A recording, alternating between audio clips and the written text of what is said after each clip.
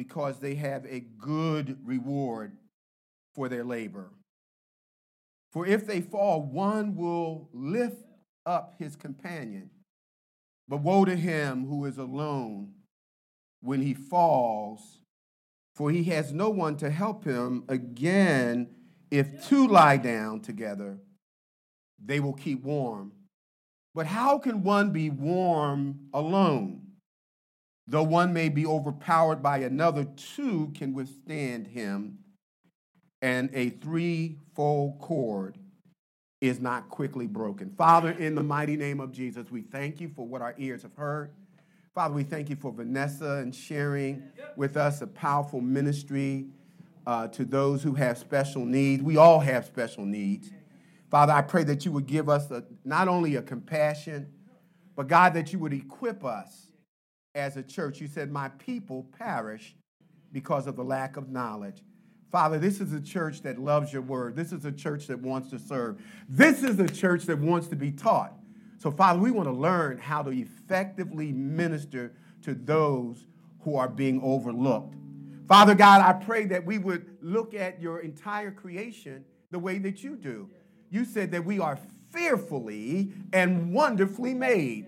And Father, no matter how that may appear to those who look at the outward appearance, we know that you look at the heart. May we see what you see. And may you give us the capabilities as we would intentionally inform ourselves how to be difference makers in the world that you have placed us in. We want to become everything to everybody to reach them for Jesus Christ. We pray this in his matchless name. The church said amen. Amen. Amen. Praise the Lord. You may be seated in the presence of the Lord. On June the 11th, at 6:20 a.m., something unimaginable occurred in Philadelphia. A tanker carrying 8,500 gallons of gasoline exploded under a bridge on I-95 near Cotman Avenue, flipping over and exploding into a massive ball of fire. The heat was so intense that it literally burned away the beams. And within an hour or two, the entire multi-billion-dollar bridge crumbled to the ground. Now, what makes the destruction of this section of highway so devastating is that some 160,000 people cross that northbound I-95 sector on a daily basis. Some 1 million drivers use that route annually. I-95 is a corridor that is responsible for some $200 billion in commerce between 17 states that are connected through that route. Now, to rebuild that section of the highway that was destroyed, it is estimated that it could take months. They're going to do something that's kind of temporary, and it looks like that in 3 weeks, the bridge will be in usable form. Now, in addition to the $2 billion commerce from surrounding states, there are smaller businesses in the area around I-95 North whose lifeblood is dependent upon the supplies that are delivered to them as well as the patrons that frequent their businesses. Now, while it is understandable that most people would focus on the cost and the devastation in terms of the inconveniences that are now forced on us. I had preached in Philadelphia last Sunday night, and what should have taken me 49 minutes took me an hour and 50 minutes. And there are a lot of people who are placed in a position now where you got to do things very differently just to get to your work, your place of work, and where you live. But out of all of those things that transpired and just the devastation of that, what caught my attention most of all were the words of the cousin of the driver of that tanker named Nathaniel Moody, thank you, who was killed while driving that truck. Now, everything else that I talked about, the cost of the bridge, it could cost up to $1 billion to fully restore it. Millions of dollars may be lost. People are inconvenienced. Everything that I've referenced is replaceable. The only thing that mattered most on that day is that Nathaniel Moody lost his life. But what distinguished him from just another guy driving a truck were the words from the mouth of his cousin. He said that Nate was a great husband, the father of 3, an excellent driver, one of the top truckers in his field. He had a perfect driving record, and he lived by the trucker's oath that said, always come home to your family at the end of your shift. But all the positive things that were said about Nathaniel Moody, the thing that stood out to me most was the cousin said, he was my friend. He was my best friend. Is there anybody that could say that of you as a male when describing what you have meant to them in your relationships in the world? Could they say these kinds of specific things, but more importantly, are there men who can say that you are their friend? I want you to know that there are many men who will go to their graves and have gone to their graves who have been very responsible. And they have a great resume of the things that they accomplished by way of being responsible to their duties. But those same men, and I've stood at the beds, I've seen thousands of people die in 19 years of being a chaplain. Literally thousands of people die. And it often is heartbreaking to me as I hear those who are gathered around the beds of men that their husbands, their brothers, their fathers go to their graves as total strangers to the world. We need ManShips. We need meaningful relationships that extend beyond the surface, that are unconditional in our devotion, that allow us to be transparent and feel accepted as we give mutual support. Biblical friends who have ManShips, the Bible uses the term kindred spirit. These are individuals who don't just like each other, but they love each other in the Lord. Men can love other men and not be shady or weak.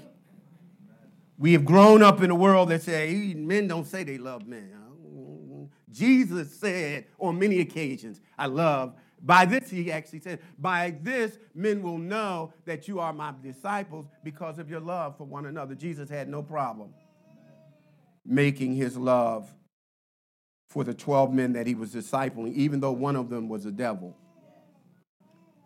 What man, and as I've already said, what man can call you friend? In Proverbs chapter 18, verse 24, the scripture says, a man who has friends must himself show himself to be friendly. But there is a friend that sticketh closer than a brother. Of course, we know that's Jesus. But if you want to have friends, you've got to show yourself to be friendly. Now, I just want to share four things with you about the need for these manships, these relationships within the body of Christ that go beyond a class that we have on Sunday, that go beyond a Sunday morning worship service, that you know that at a 3 o'clock, in a 3 o'clock hour, if it's in the morning or in the afternoon, and you have a crisis, that you can pick up the telephone and that friend who has kindred spirit with you will not only talk with you, but they will make themselves available. Now, the first thing that I want to say about manships that we need, brothers, and I'm going to be sharing some things that are kind of man kinds of things that some of you ladies need to know. If you want to know about a man, don't ask a woman. Ask a man. If you want to raise a man, get a man to help you to do it, because you can't raise a man. No more than a man can raise a woman. I don't care what they say. You're going to mess up. Amen. We trying to raise up men to be half the man you are. You know, you aren't supposed to be half of the... No, man, let me move on. About to get myself in trouble. The first thing is this. God designed men for deep, meaningful relationships, but we do not naturally pursue or cultivate them. We were designed for manships, but we do not naturally pursue them or cultivate them. In fact, in Genesis, after God had created everything, the first time God said it is not good is when he finished creating man. He said in Genesis chapter 2, in verse 18, he said, "It is not good that man should be alone." And then he added, "I will create for him a helpmeet that is compatible." Now, when the Lord said that, he wasn't saying universally that being alone that need can only be met or corrected when you are in a marriage relationship. Companionship is a human need. God created us to have fellowship with him. And we who were created by God were the only creation that did not have a companion compatible to us. For some of us, that will mean marriage. But for many, the companionship that we need will simply mean having relationships with others who can love us and we can love them back. Somebody say amen. Now watch the progression in terms of the sequence of how the story of how men were created for relationship by God, but we do not naturally pursue them or cultivate them. In Genesis chapter 2, verse 15, the first thing that God did, the Bible says he put Adam in the garden, and he says, "This is your assignment. I want you to cultivate this garden. I want you to take care of it. I want you to tend to the garden." He gave Adam a job. That's the first thing that he did. And then he later says, "It is not good that man should be alone." What's important about that is Adam felt complete and content working alone, accomplishing his assignment. Adam was cool working in the garden. He wasn't looking for Eve. He wasn't looking for relationship. He was totally fine and was satisfied at the end of a workday to say that what I was assigned, the task that I was supposed to do, I completed it. And that was fulfilling to Adam. Now, let me share. I'm going to break that down by giving you 4 examples of what I mean. That men are designed by God for relationships, for manship, but don't naturally pursue them or cultivate them. And here's what that means. Men are primarily transactional rather than relational. I didn't curse at you. Let me share some examples of what I mean. Life for many men is viewed as a series of assignments to be accomplished and completed. We look at life, what do I have to do next? Did it. What do I have to do now? Did it. And we cool if we did it. So transactional means we got the job done. We fulfilled our duty. Men tend to focus more on results than romance. And by that I mean the question that we're asking when she says we need to talk. We need to talk. That's relational. Transactional is, where's this leading? How long is this going to be? What have I done now? I thought everything was fine. We tend to focus on results, romance. Let's get to business. We can take care of this. All right. Emotions are secondary to getting the desired results. Have you ever noticed how hard it is to get a man to relax? Everybody's out at the picnic, or you at the amusement park, and everybody's on the rides, and the brother's just. It's like we're always on duty. We are perpetual cops. We just have inherently the need to protect, to be on guard, to watch out for.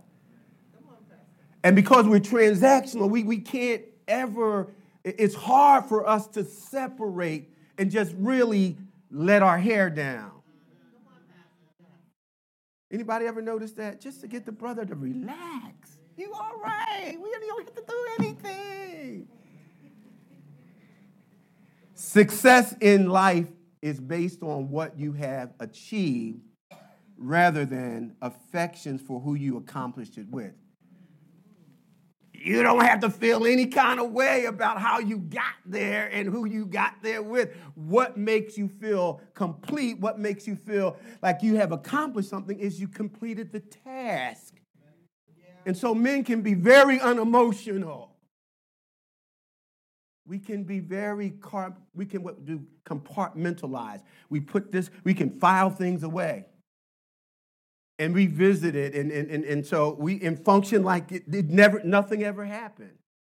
Let's just do this right now. What do you mean? We can't just do it. We got to deal with what's going on. What do you mean, what's going on? Men don't need to attach meaning to feelings to what makes them feel good. We don't have to attach feelings to it. It's just the good is that we did it. I'm not going to. The inspiration is that now we've conquered something. Every time Adam ended his day working in the garden, he felt successful. Adam felt like any man wants to feel. I've accomplished this, mission accomplished. I'm good. I'm good. We are transactional. One of the things that triggers men and would-be husbands is when women say, I don't feel in the blank, loved. The husband thinks to himself, look at all the nice things I got for you. Or in some instances, look at all the nice things you got for us. And then our go-to is, I'm still here. You got me. I come home after a hard day. I come home to you every day. What do you mean you don't feel love? I'm a hard-working black man. And so we get triggered when you say you don't feel love because we define our expressions to love by what we've done and what we've accomplished and the material things that our family has benefited from. Somebody say amen. Amen. The boyfriend says, I held your hand for 10 minutes, watched your favorite girl movie for an hour, and I even paid for your meal. What you mean I don't love you? Why we got to hold hands for 11 minutes? What's wrong with 10 minutes? Unfortunately, the brother is focusing on the assignment rather than developing a deeper affection for his wife or his girlfriend. We good if we did what we supposed to do.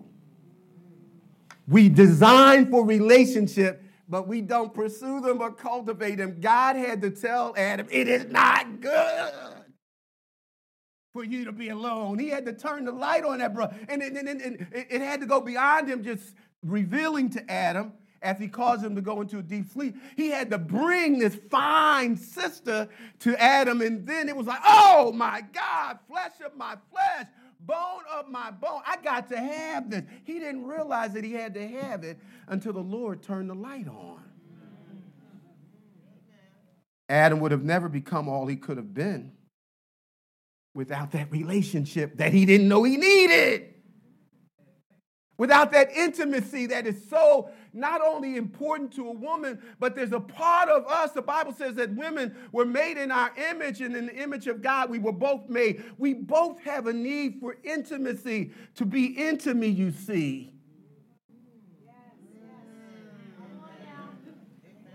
I borrowed that.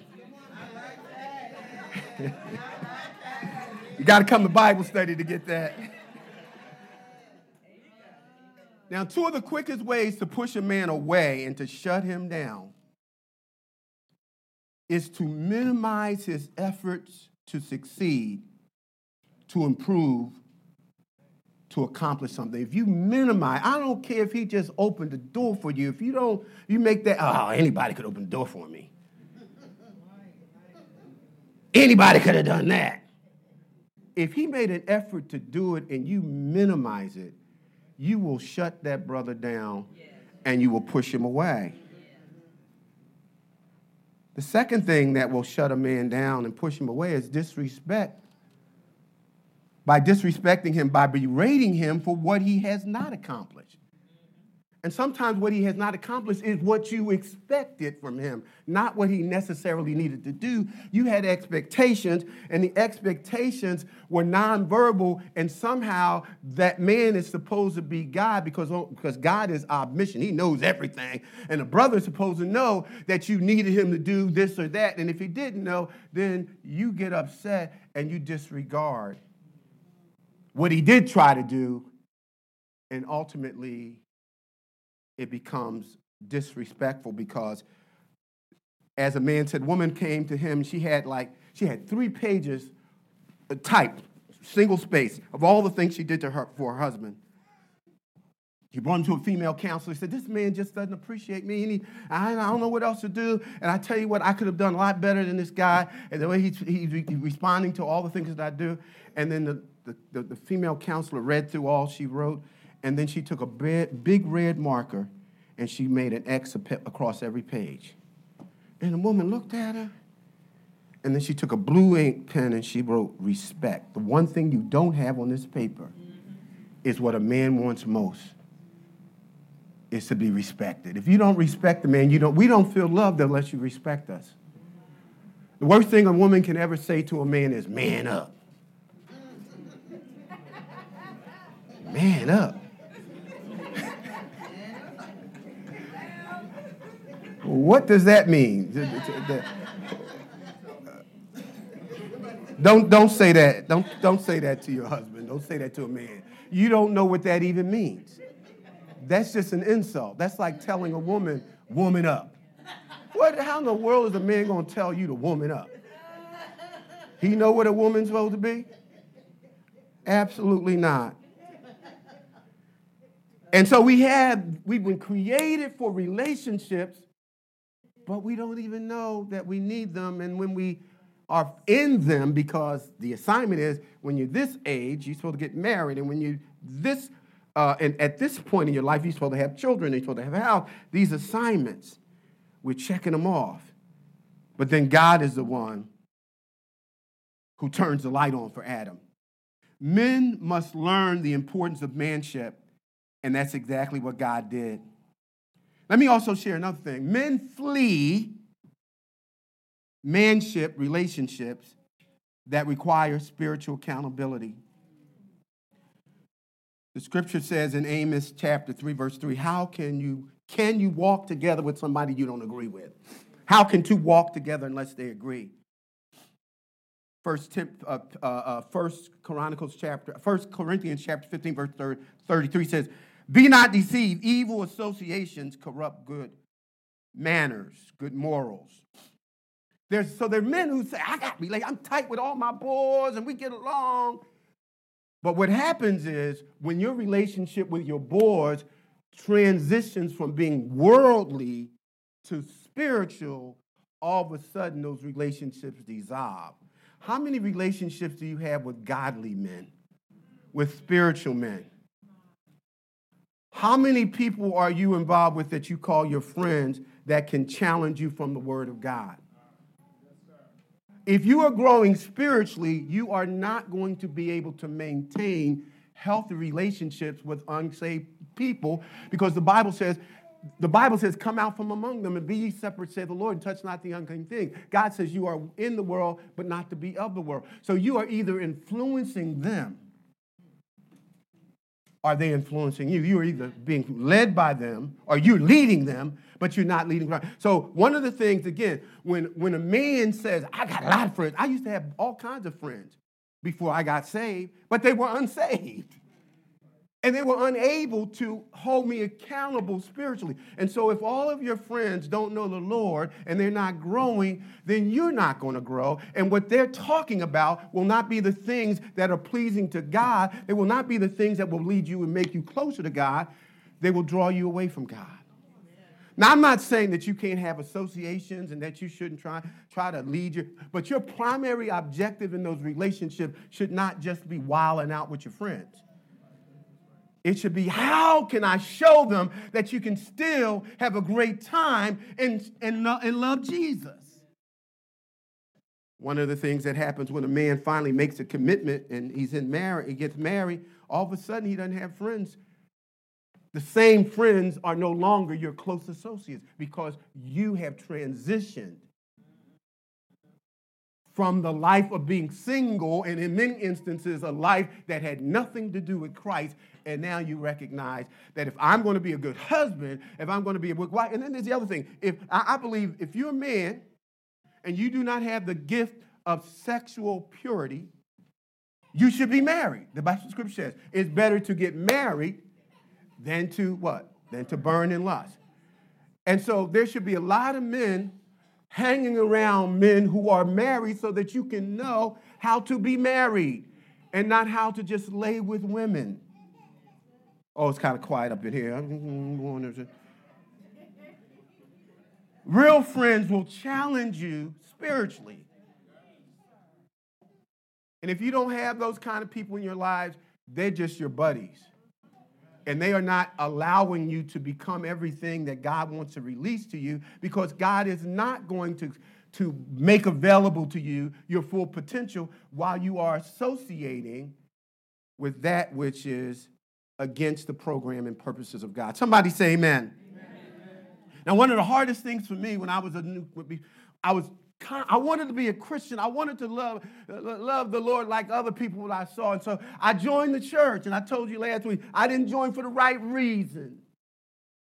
Don't look at me like that. No, I didn't. There were some pretty sisters up in that church. But I decided I just couldn't imagine giving up my friends. And so I would go to church every other week. I would flip. I would go to church one Sunday and miss it to be with my friends the opposite Sunday. And so I kept doing that. And so one Sunday, I decided to stay away from church, and I was right across from, this was the crazy part. I was standing across the street from the church.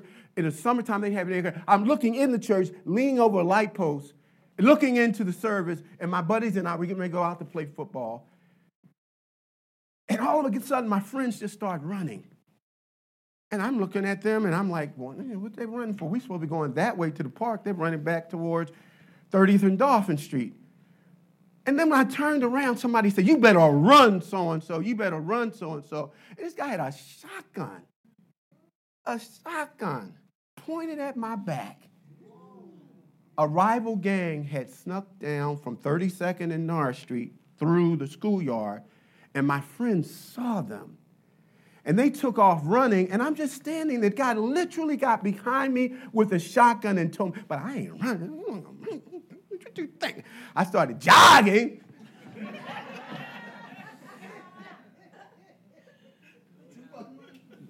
Stupid.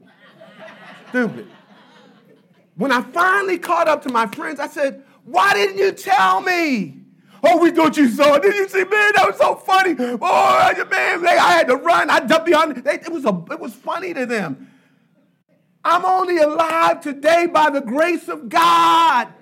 And when I think about that, I have friends who were murdered as a result of gang warfare. I should be dead, but the Lord spared me. But it took that for me to break off that relationship with people who really weren't my friends. The Lord said, I will show you, I will give you true friends. But I nearly lost my life hanging around with people who had no interest in the things of God. Men were created for relationships, but we don't pursue them or cultivate them naturally.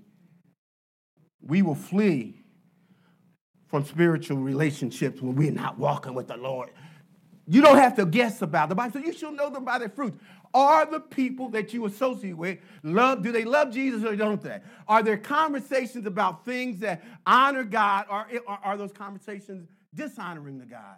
Are you more comfortable with people that are unsaved than you are with Christians? And if so, the problem ain't Jesus, it's you.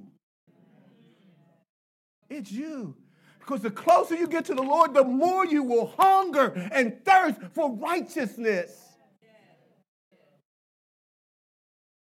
So the first thing is that God created us for relationships. We just need to learn how to pursue and cultivate them. Secondly, God uses spiritual manships to help us to reach our full potential. We're all familiar with this verse. It says in Proverbs chapter 27, verse 17, it says, iron sharpens iron. So one person sharpens another. The friction of conflict that occurs within close, meaningful relationships bring out our best. Amen. I had a buddy, whenever the pastor preached about marriage, he stayed away it was a 6-week series. He wasn't coming to church. He didn't want to hear anything about his marriage. He thought of his wife. He said, she's a Canaanite. He called me, he said, the Philistines are upon me.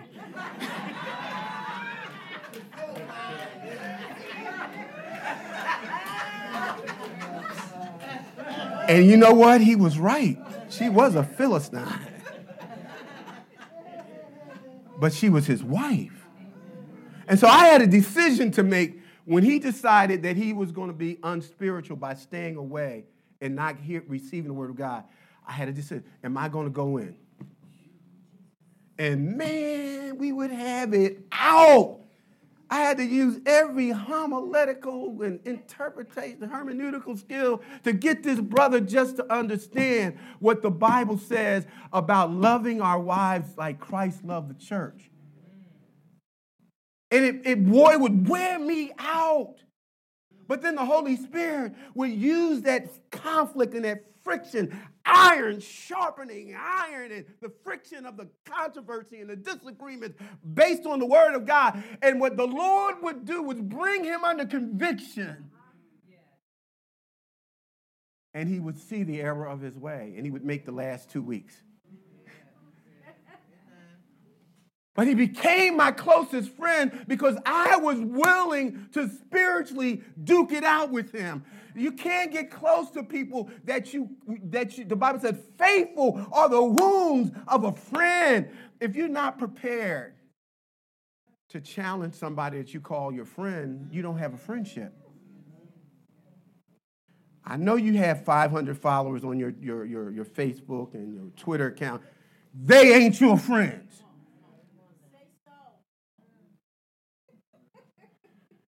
By the way, men don't like to talk on the telephone.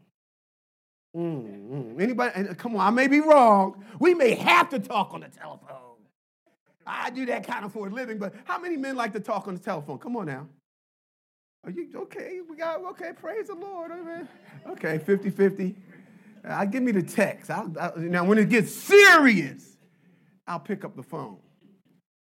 But that's just a sidebar there. Here's a second thing. Friction, the conflict help relationships, meaningful relationships, to get the best out of it. The fruit of ManShips are personally beneficial. Listen to what the scripture says. 2 people are better off than 1, for they can help each other succeed. ManShips make it easier for 2 people to succeed. He said 2 are better than 1 because they can help each other succeed. If you're in a relationship and only one person is benefiting, that ain't a friendship. We call that exploitation. We call it a lot of other things, but if this is that 2 are able to produce more and both parties succeed. If you are in a relationship where you are giving far more than you're getting, that isn't a healthy friendship either. And this is one of the things that women get so wrong. Stop allowing, you can do a whole lot of things. Let that man do. Sometimes you do so much for the man, he has no reason to be in your life. Let him treat, this ain't no, this is male chauvinism. Okay, call it what you want. But you get less from a man that you lower your standards and allow them to do nothing for you. If your relationship, let me run on. I don't know how many people in the ministry, this actually breaks my heart, because this is my I believe that God put me on this planet to help people reach their full potential in Christ. I really believe that. God has given me favor, and I don't know how many people that I've directed to jobs, directed towards relationships, directed to marriages, directed to elevations and improvement in their life. But I can count on my one hand the people that are even in ministry that will share anything. They'll let you pay for lunch. They'll let you tell them everything that your church has. They will take everything your church has to offer. They will offer you nothing. I believe that the reason the Lord blesses us is so that we can bless others, not keep it to ourselves. We cannot have a crab in the basket mentality when it comes to helping each other become everything that we can be in Jesus. If God blessed you, share it. Well, if they know my sources, then they won't be my sources anymore. That's not how God works. The more I give, the more he gives to me. But I'm not even giving out of the spirit of, what am I going to get back? Because I already got it back, because the Lord said it is more blessed to give than to receive. I get a blessing out of the giving. Don't conceal resources that can bless someone to become all that they can be. The Lord put you in that room that others haven't gotten into so that you can tell them that room exists. It's a possibility.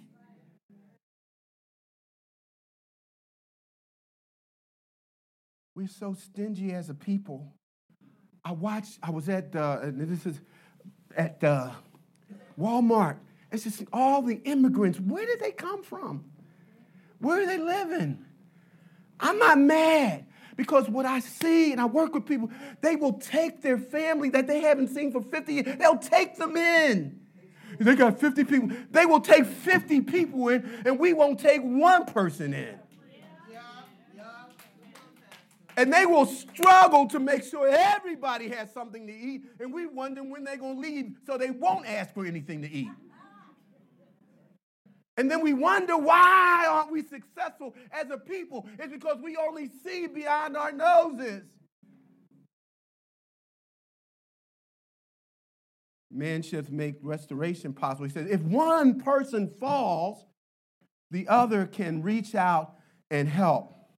But if someone who falls and no one is around, he is in trouble. Restoration is easier when you are involved in a manship, when you are involved in a relationship. When somebody falls or when you begin to slip, somebody can say, hey, bro, you need to change that conversation. Hey, bro, you don't need to be hanging around with that. Hey, bro, you need to just get rid of that phone number.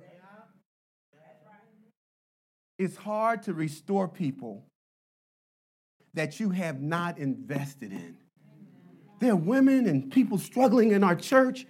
It is one thing to assign, and I can assign some folks because I know what their testimony has been. And anybody that's been in this church has been able to watch their faithfulness, etc. But if you don't pour into a person's life, it's going to be very difficult for you to go back and say, you need to do this and you need to do that. It's easier to get positive results, to restore. And the goal is to restore when somebody... One of the things that happens when a man has walked away from God and it's drifting because of sin in his life, all of a sudden, you can't reach them. You don't see them at church. They're not responding to your texts. And we can say it's a whole bunch of things, but usually that's a red flag that they're not walking with God. Amen. Now, how would you know that? It's because you know them. But how are you going to know them? Because you invest time in building relationships with brothers that you are walking with. ManShips help you to restore, help restoration to be more likely. How many people who have wrecked their marriages, wrecked their families, who, when you look back at it, have you ever asked yourself the question, what could I have done? What could I have said? Were there signs that I ignored? Was I too busy completing my assignment that the assignment became more important than the person that I was assigned to help?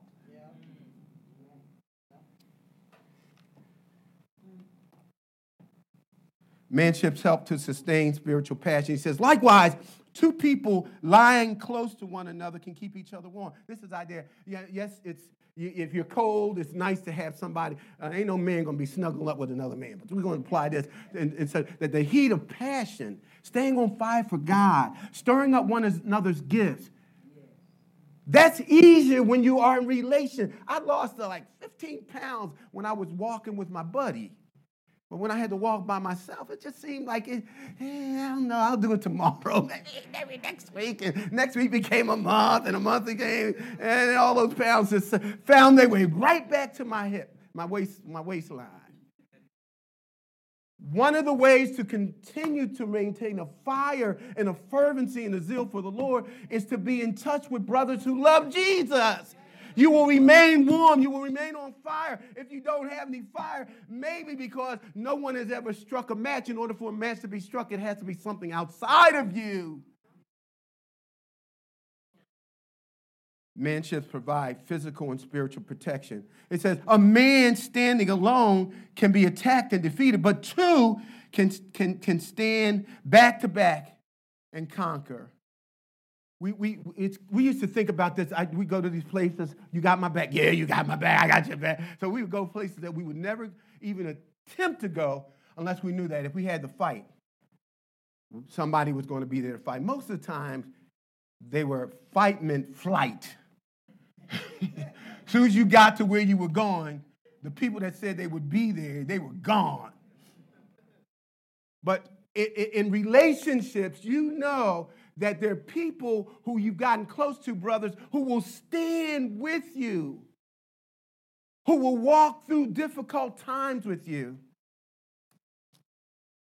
who will tell you what you need to hear, and will actually, if need be, physically protect you. Let me run through some characteristics that God would have us to know about ManShips. Let me give you some quick characteristics. Do you want to know those?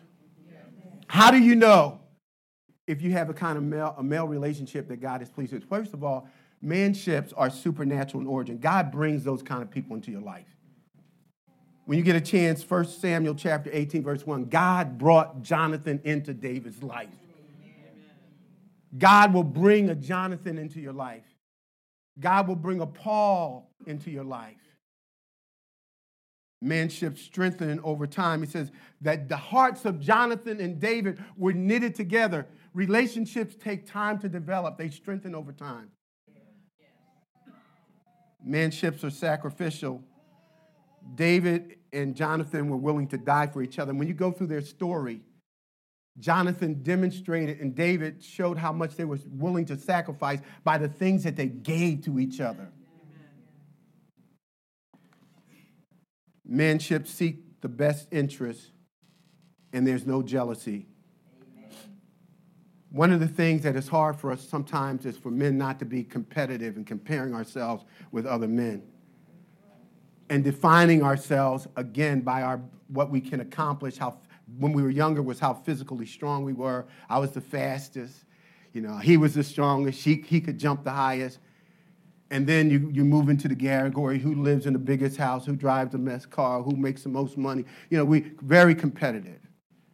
And we can, like women, a woman can look at you and know everything you have on, the perfume, the cologne, and you never even know she looked.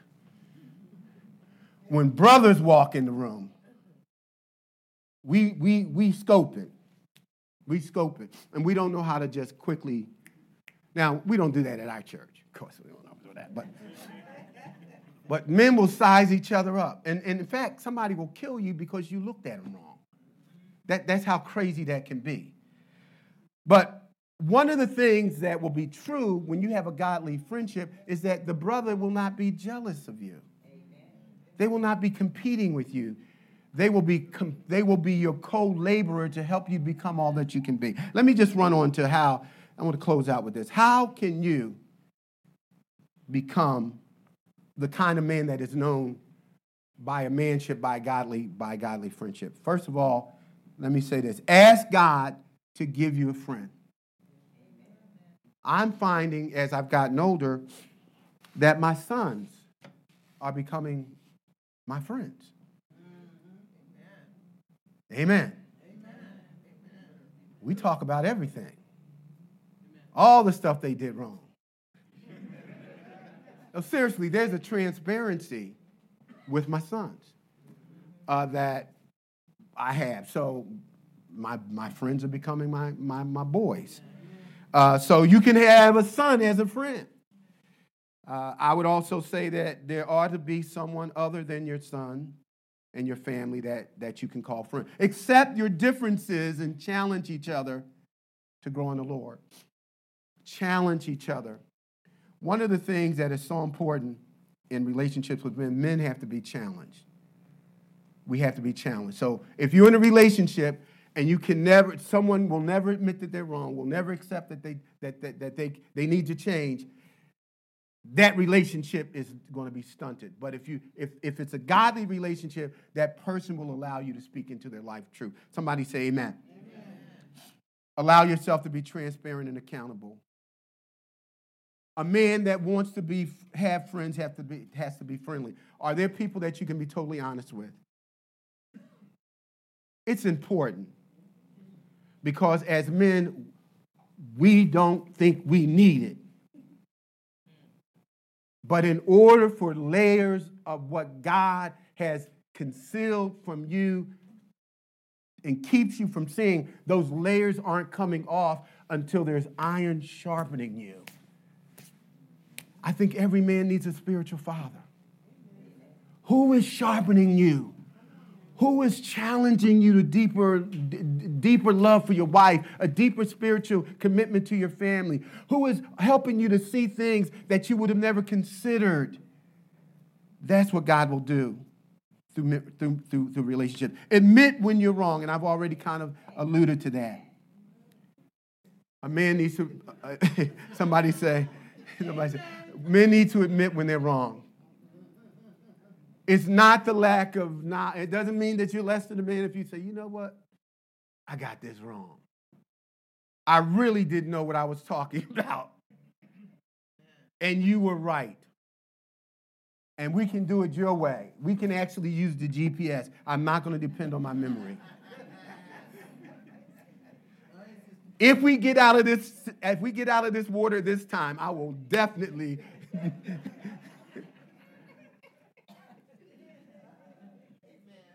I am more convinced than ever that the greatest thing that men need now is meaningful relationships. There is a concerted, demonic attack on men today. There is a hatred for manhood. And when you watch the depiction of what men are described as, many of the programs that we enjoy the most are the ones who are most humiliating towards men. And so the way we are, we can just put on blinders. We're going to just get it done. We're not going to worry about it. But at the same time, the trick of the devil is to get us so locked in to making the donuts that we fail to realize that God has still called us to lead. God has still called us to be warriors. God has still called us to be priests and prophets and providers and protectors.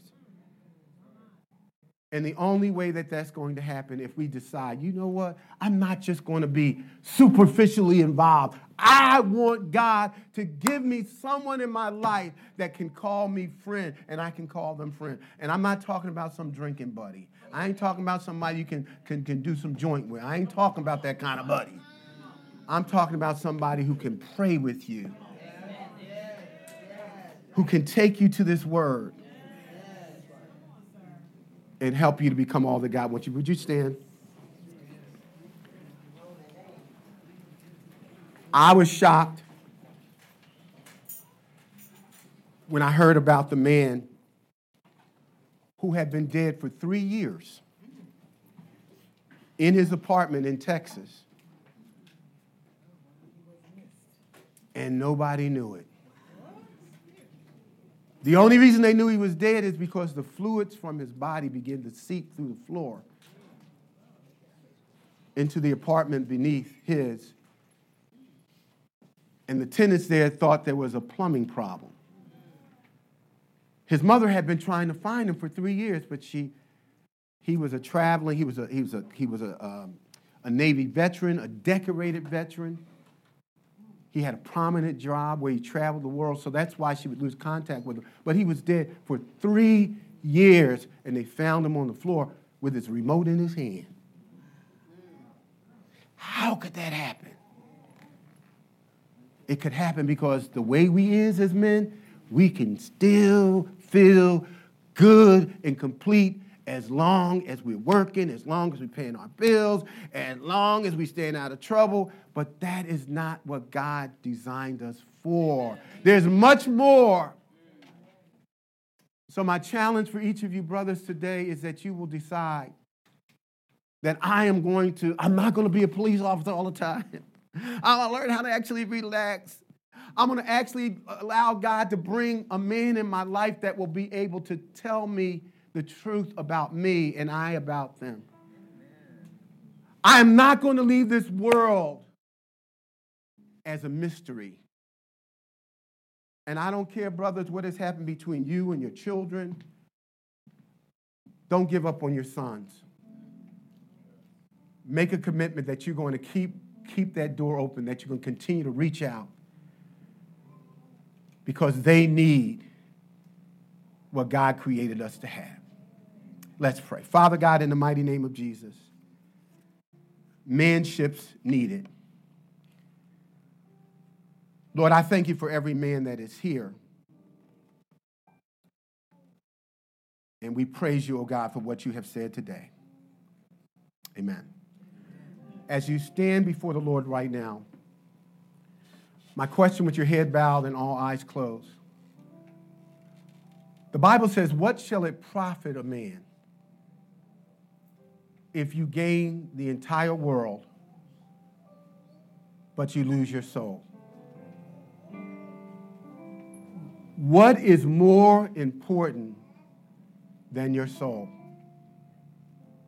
I want you to know until you have a right relationship with the Lord, that first relationship is starting with Him. You will never be content. You will never have fulfillment. Because true satisfaction starts with having a right relationship with the person who created you. And so what you've missed, what you've been longing for, what you're missing, is just a prayer away. The Bible says, Christ speaking, he said, if you open the door of your heart, I'm knocking right now, and what I'm saying to you, let me in, and I will come in, and we will have kindred spirit. We will have fellowship, relationship one with another. If you're here today and you've never asked Christ to come into your life, but you want him to be your Lord and Savior because he died for you, and you want to receive him, would you raise your hand right now? Would you raise your hand? Would you raise your hand right now? I tell you what, I wouldn't know. I don't know how anybody today in the world that we live in comfortably lives without having a relationship with Christ. We're surrounded by evil. Is there one that would say yes to Christ? Is there one? Is there one? I'm going to ask all the men to come to the altar right now. Ask all the men to come.